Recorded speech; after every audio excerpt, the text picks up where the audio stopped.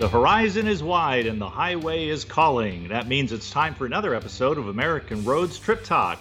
I'm your host, Gary Mance, with a welcome and an invitation to travel the byways and back roads of yesteryear, searching for America in every incomparable mile. Welcome, everyone. Glad to have you with us for another episode of Trip Talk. Today, we're going to be headed close to San Diego to Vista, California, and to a California landmark. And we're going to have our second visit with the remarkable and the energetic and always poised Nicole Strickland. She's a great friend of the show. We look forward to talking to her again. And we'll be back with more Trip Talk right after this. Ladies and gentlemen, the holiday gift-giving season has arrived. You sure can't say it's too early to fuel the open road dreams of special people in your life with a subscription to American Road Magazine.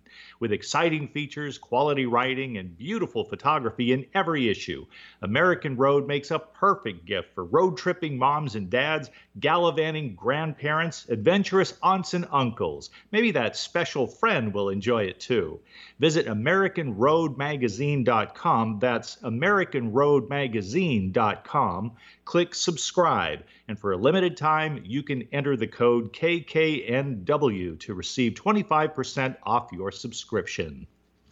Welcome back. We are again going to be talking to Nicole Strickland. She is an extraordinary researcher into history and into the paranormal as well. She is well known all over North America, and her home base is San Diego.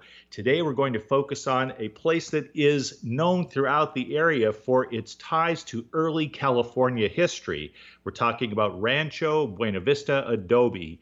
And when it comes to that, there are a few people who know more than Nicole at this point. She might demur on that, but the fact is she's been researching it for just about a decade now and knows plenty. A natural history lover, Nicole Strickland is a native of San Diego, California. She obtained her Bachelor of Arts degree in Media Arts and a minor in journalism from the University of Arizona in 2001. Having a passion for education, she then achieved her Master of Science degree in Educational Counseling from National University in 2004. She is licensed to serve as a K-12 school counselor in California and has been an educator with San Diego City Schools for over 10 years. Nicole also works as a freelance writer and blogger in her spare time. And yes, she is the co-host of the popular Spirits of the Adobe tours at the Rancho Buena Vista Adobe in Vista, California, and she has been researching the site for just about a decade. We're very happy to have her back with us. Nicole Strickland, welcome. Thank you so much for having me back. What a pleasure. What an honor. Glad to talk with you guys again. Yeah. Oh, my goodness. For us as well, Nicole. I have not had the pleasure of meeting you. We're going to remedy that one of these days, I'm quite sure. I know. My partner, Suzanne Mitchell, and I, we're not just radio partners, we're partners in life, and we would love to sit down and break bread with you. And we'd love to take the it's tour. Gonna happen. It's going to happen, and maybe it'll happen at the Queen Mary. You're an expert on the Queen Mary. The first time you were on the show, we talked about that beautiful vessel, historic and so stately in character, haunted as well. And the same can be said, much the same, about Rancho Buena Vista Adobe in Vista, California, which I believe is just north of San Diego. And you have spent time conducting tours. You have done plenty of research, and you have a book. I got to get the name of the book in here. Spirits of Rancho Buena Vista Adobe, a beautiful book that describes the incredible early California history and the lasting legacy of Rancho Buena Vista. Yeah, absolutely. That was such a pleasure to write. And I must add, the foreword that you and Suzanne wrote just topped it off. It was just such a beautiful piece that you guys wrote. So thank you so much. Oh, you're quite welcome. We were honored to be asked, and it was a pleasure to do it. When we talk about Rancho Buena Vista Adobe, there's so much. I might as well go back to the beginning. And in the first chapter, Nicole, you talk about how tribes, ancient tribes, early days of North American civilization, people moving in, some of them lost to history, others that survive to this day. And here is this place that came along in the 19th century, pre-Civil War, at a time which marked the transition from the mission system in California. And for those of you who aren't familiar with California or never lived there, I grew up in Southern California, so I know about El Camino Real and Father Junipero Serra there. But for those who don't, the mission system, Nicole, and then transitioning to the Rancho system. Tell us about that. So, well, the Rancho Buena Vista Adobe is up in Vista. That's about 30 minutes north of San Diego. So we have to remember that Southern California is, back in the day, going back thousands of years, had many different native tribes, many different. And so when the Spanish people started infiltrating the area, those native peoples with the mission system started to work for the mission system and were Christianized, if you will. And that whole period, I think they classify the Native American period from about 1769 to about 1821. So in the early 1820s, that's when the Rancho or Mexican period started to become dominant, and that actually started to come to be because of the so the mission era declined by the 1830s with independence of Mexico from Spain. So that started ushering in a bunch of the ranchos that were being built in the area, one of which in Vista, since we're concentrating on the Rancho Buena Vista Adobe, or Vista is the Rancho Buena Vista Adobe. Now nearby, it's about 2 miles, give or take, northwest is also the Rancho Guajome, which Cave Johnson Couts lived there and owned with his wife Isadora Bandini de Couts. They also owned the Rancho Buena Vista Adobe but never lived there. So many people started having ranchos. A lot of the soldiers from the mission period were granted land grants, like the Rancho Buena Vista Adobe, and that the RBVA, as we call it, goes back. The original owner was a neophyte named Felipe Subria, a Native American, and he got that in 1850. And what's interesting about the Rancho Buena Vista Adobe is that there were a slew of different people that owned the premises from 1850 until the city of Vista purchased it in 1989. So it has a pretty extensive history. It definitely does, Nicole, and I was fascinated to discover that the agricultural developments, the newest techniques back in the day, were made available to Native American people who came on as laborers. And this created an ethnic mix that certainly benefited Rancho Buena Vista. I'm just curious to know about the intermingling of peoples with very different backgrounds and how they made that work in that locale. Well, a lot of the Native Americans, specifically with the Rancho Buena Vista Adobe, were employed by the nearby San Luis Rey Mission, which is just down the road, the Los Sueño peoples, if you will. So they helped build structure. They did everything from helping to farm, helping with different grazing types of procedures, farming, agricultural, all the way to building the actual structures. And what's interesting is Isadora Bandini de Couts, when her and her husband owned the property for a period, she actually employed Native American children. And so it's interesting. Ali Schreiber is my co-host for the Spirits of the Adobe Tours, and then also a co-director for the San Diego Paranormal Research Society. And just to get general history of the Adobe, as well as delving into doing further research for our book, we actually went to the Huntington Library, which is in Los Angeles and San Marino, and they have, in its history room, they have annals of actual Cave Johnson Couts journal notes. And we've spent a total of 2 days, maybe 16 hours going through those. It's going to take us many more days to go through everything, but they have a ton of research on the Adobe, and that's where we learned that Isadora Bandini Couts employed these children. And there is one, and maybe I'm going a little bit too further here, but there's one spiritual entity at the Adobe that we've come into contact with, and we believe he might be the one of the spirits there of the Native American children that Isadora employed. So it's fascinating. It is fascinating on so many levels. I do want to get to the spirited history of Rancho Buena Vista Adobe there, but before, I just want to linger a bit in terms of the socioeconomics and the strife surrounding the place. That's part of the charm of your book, Spirits of Rancho Buena Vista Adobe. there was so much about sovereignty there because when the Adobe was built, it was still indeterminate as to its future because that part of California at one time was run by the King of Spain and then Mexico. Right. Right. And so much of that, you know how I got that, Nicole? I have to tell one on myself here. I learned about that originally from watching episodes of Zorro. Oh my gosh, yes, I remember that. Absolutely. Yeah. And so I got to learn about early California. And you look at that in the early California history, it was quite tumultuous. Oh my goodness. I mean, back in the day, oh gosh, everyone was fighting to get land, right? So, I mean, there were horse bandits. I mean, if you had, that's one of the reasons the Couch eldest son, Couch Jr., held his prize stallions inside the structure because if you left them out at night, they'd be gone.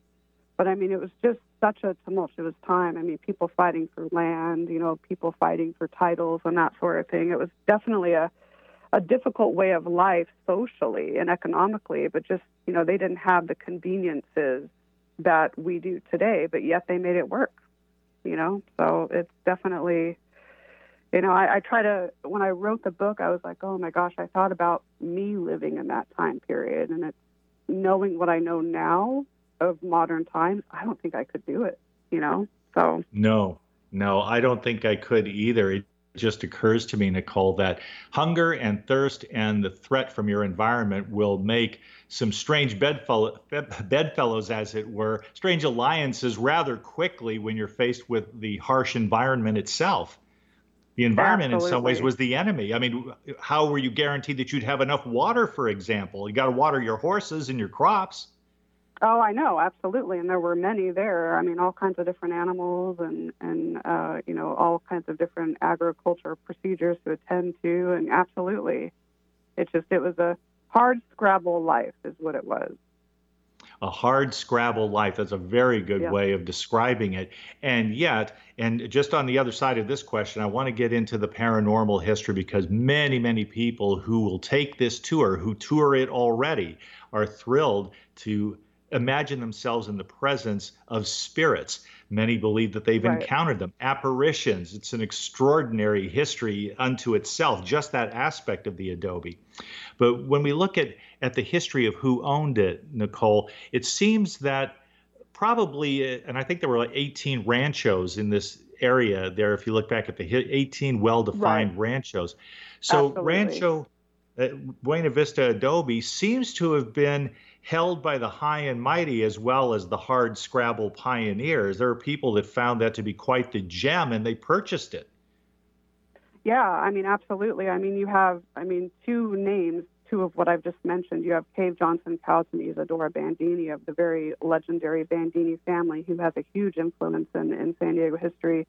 They owned it for quite some time. I mean, we had the Pollards, Harry Pollard and his wife, Margarita Fisher, who was a silent film screen actress. He was a producer, I believe, with MGM. They owned it for a period of time. He actually passed away, but she continued to stay there. So all kinds of different people own this property, some very well known to San Diego history, others not. But, it's when you think about that and all those people coming from all their backgrounds, all of that energy is almost implanted in the walls of the structure. And, that's probably what remains. And it's just such a beautiful, iconic building. And I've been very lucky to spend the last 10 years researching it for sure.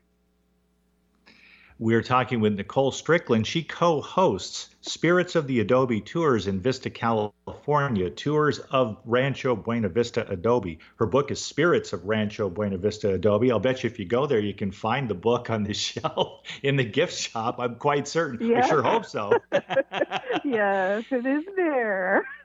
And Nicole, when you guide people on these tours, let's go ahead and let our imaginations run wild here. So we've pulled up, we've parked, we've paid our fee, and we are ready to do the tour. Where do you begin this tour of such a magnificent historical building? Oh my goodness, it's large.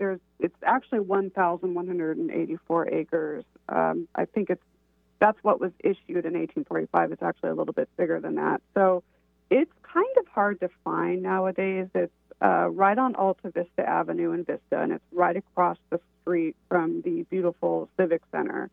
So there's a massive parking lot. People, including Allie and I, park there. And then across the street, there's these two sets of beautiful black iron gates, if you will, leading down this cobblestone pathway. So you go down that pathway, and then to your right is the guest house that I believe the Pollards built. I could be mistaken on that. The guest house, and then the gift store is right next to it. And then to the left, there's this beautiful, plant-laced, I don't know if it's ivy, but plant-laced archway with a gate. And so when you go inside that gate, there is the most gorgeous, serene courtyard with all these beautiful, plants, and the landscaping's just really nice. And so the adobe is like an L-shaped structure. And what's interesting about it is it wasn't all built at the same time. And so both ends of it were kind of built first, and then the sala grande, or the big room, if you will, it's also known as the music room, that was built later, and that's actually what conjoined the L-shaped structure. And then in the back, there's what's known as like servants' rooms, like 3 or 4, I believe 3 of them. And so the school districts, I think for 4th and 5th grade students, they have Adobe days. And so these students come to the Adobe, learn about how people lived back in the day, and they do little like arts and crafts and make tortillas in the kitchen and that sort of thing. So they have those rooms now are used as classrooms. So we don't go into those rooms. We mainly take people in the courtyard. Like I said, starting out in the guest house, we usually start by doing a little introduction, and then there's a really great about 10-minute historical overview video, and it's very well produced. It's not something that you'll fall asleep to. It's really well produced. And so the guests watch that, and then we all reconvene back out. We're in the guest house area. And then Allie and I do a little bit more of a presentation, a little bit more about our team and how we approach paranormal research. And after that, we then take guests through the L-shaped Adobe, and the tour is designed to not just be paranormal, because without history, you can't really have a lot of paranormal activity. So it's designed to actually blend the paranormal with the historical tapestry of the Adobe and Vista. And so guests get to go through each room, and we do experimentation, electronic voice phenomena sessions, ghost box sessions. We have a divining rod session that we do in the kitchen. So it's a lot of fun, and it's educational at the same time. In particular, Nicole, I would love to hear more, as I'm sure our listeners would, more about the divining rod experiment. Most everybody knows what a divining rod is, but what would you be doing with one of those in the kitchen at Rancho Buena Vista Adobe? The divining rods, they're kind of controversial. Some people elect not to use them. They're more of a metaphysical type of device. I don't even know if you can really call them a device, but it's similar to if you're going to use pendulums, like with crystals at the end. So we use copper divining rods, and as we know, they're used to find water and other sources underground. But I've found in my research, and again, you can't really prove anything with the use. I consider them more of like an adjunct tool with other types of scientific devices that we use. And so in the kitchen, we'll educate people on how to properly use them. And so like I said, I find them as like a supportive tool when doing other types of experimentation. So hypothetically, let's say we're doing an EVP session, and we have our recorders laid out to capture any voices that we might get or any electronic noises that we might get. And let's say we do capture an EVP of maybe to the question, is there anyone here with us? And let's say we get a yes.